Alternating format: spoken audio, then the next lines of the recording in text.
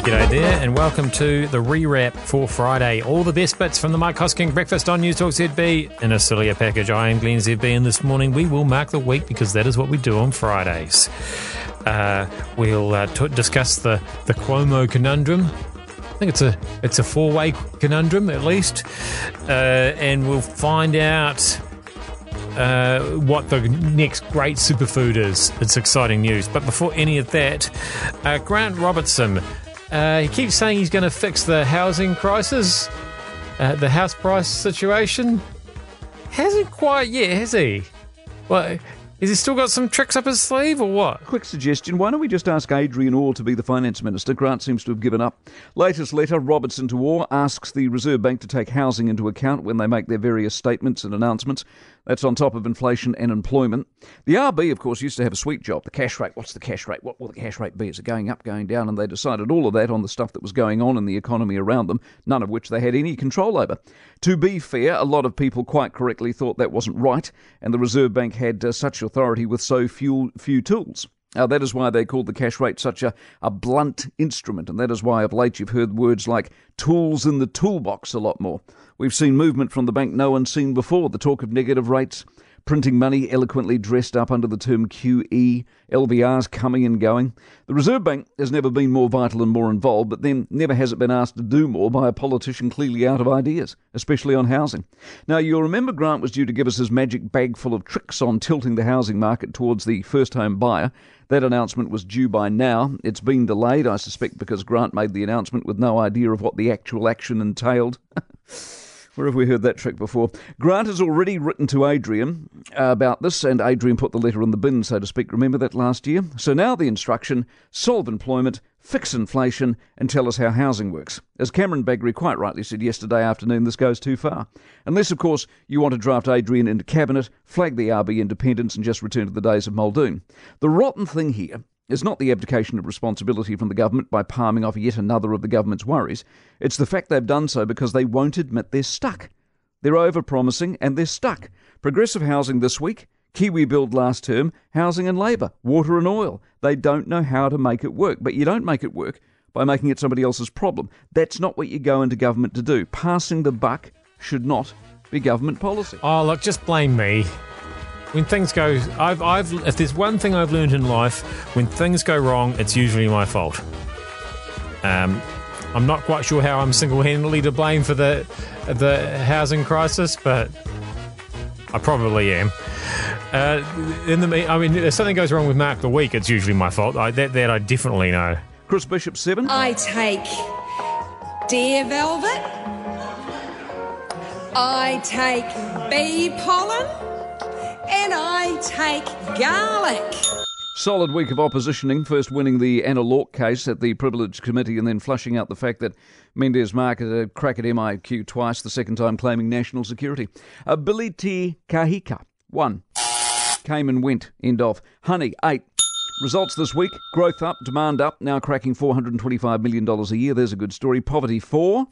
You know what? We're still failing abysmally, and the numbers were reported incorrectly this week, I suspect because most of those who did the reporting read the press release, not the stats. How you go up, then drop, and it's reported as an improvement is beyond me. Eat out to help out, 7. Turns out the government considered free money for us to go out to dinner but rejected it. They did right, because in Britain it didn't work. We dodged a bullet, if not a free curry. Facebook, 1. Found out who they really were, eh? Australia, 9 though, 9.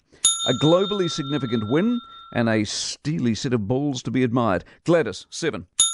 As in Berejiklian, on calling out our government over the lack of a two-way bubble, the excuses are lame and getting lamer, and this looks more and more like a control exercise to me. Wellington, 0. Yeah, give it up. Between the pipes and the sludge and the poo and the cycleways and the blowouts and the hate and the vitriol and the bring on the commissioners, for goodness sake. Progressive housing, 1. I mean, here we go again. 8 months, 12 families, labour and housing, eh? What is it? Supercars, 9. Yeah, back this weekend. Cannot wait. And it's on Sky, 7.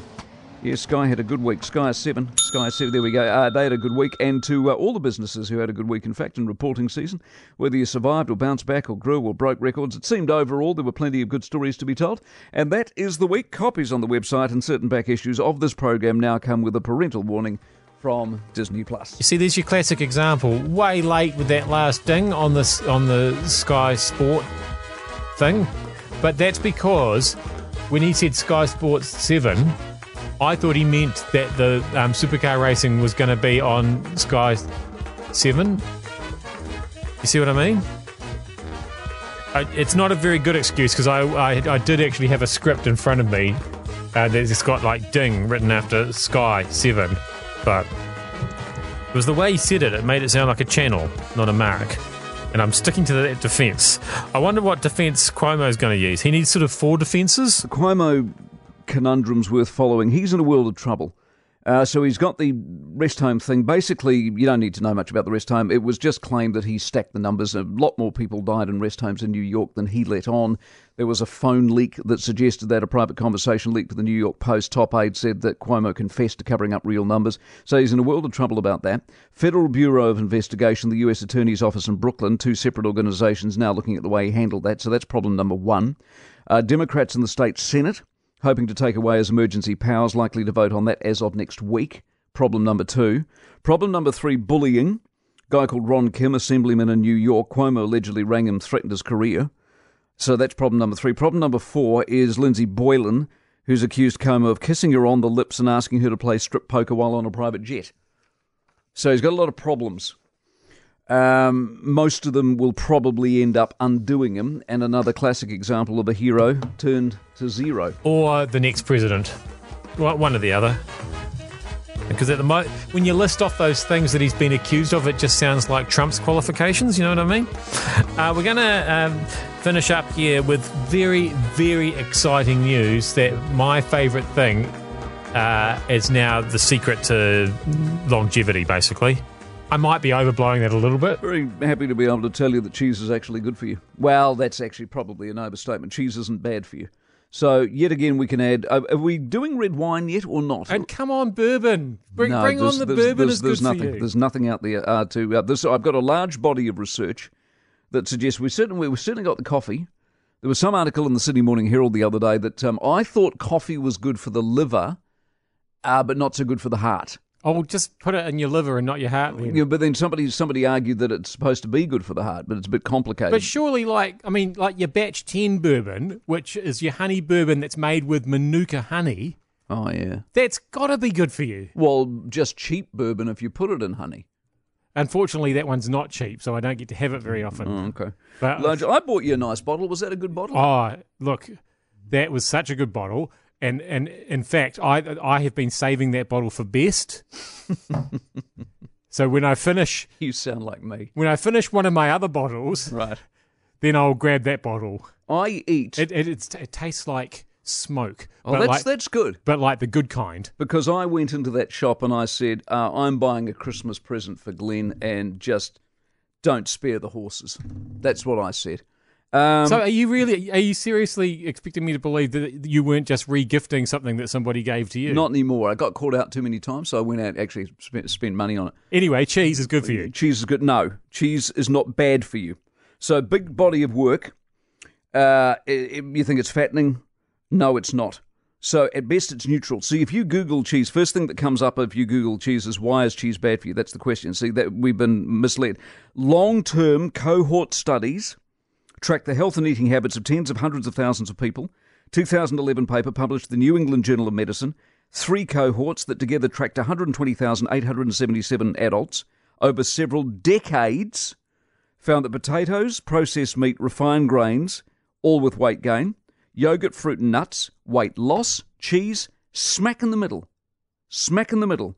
On average, eating more or less had essentially no effect whatsoever on your weight. There you go. That's your ultimate moderation ingredient there, isn't it? Right. Just eat cheese from now on. Right, perfectly balanced diet. Dead right. I do worry about that you might be missing out on just a titch of fibre there. So maybe have cheese on crackers. Because you can get some quite seedy crackers these days, and then you'll still be able to poo. Because otherwise, that's going to start happening pretty quickly if you only eat cheese. I'm pretty sure that's how that works. I'm Glenn ZB. I'm not speaking from personal experience or anything. And I don't mind a cracker with my cheese. And I certainly love it with a bourbon on the side. This has got... I mean, even for the podcast, this has got loose. It must be Friday. We'll see. We'll tighten everything up, I'm sure, when we're back on Monday with another rewrap. See you then.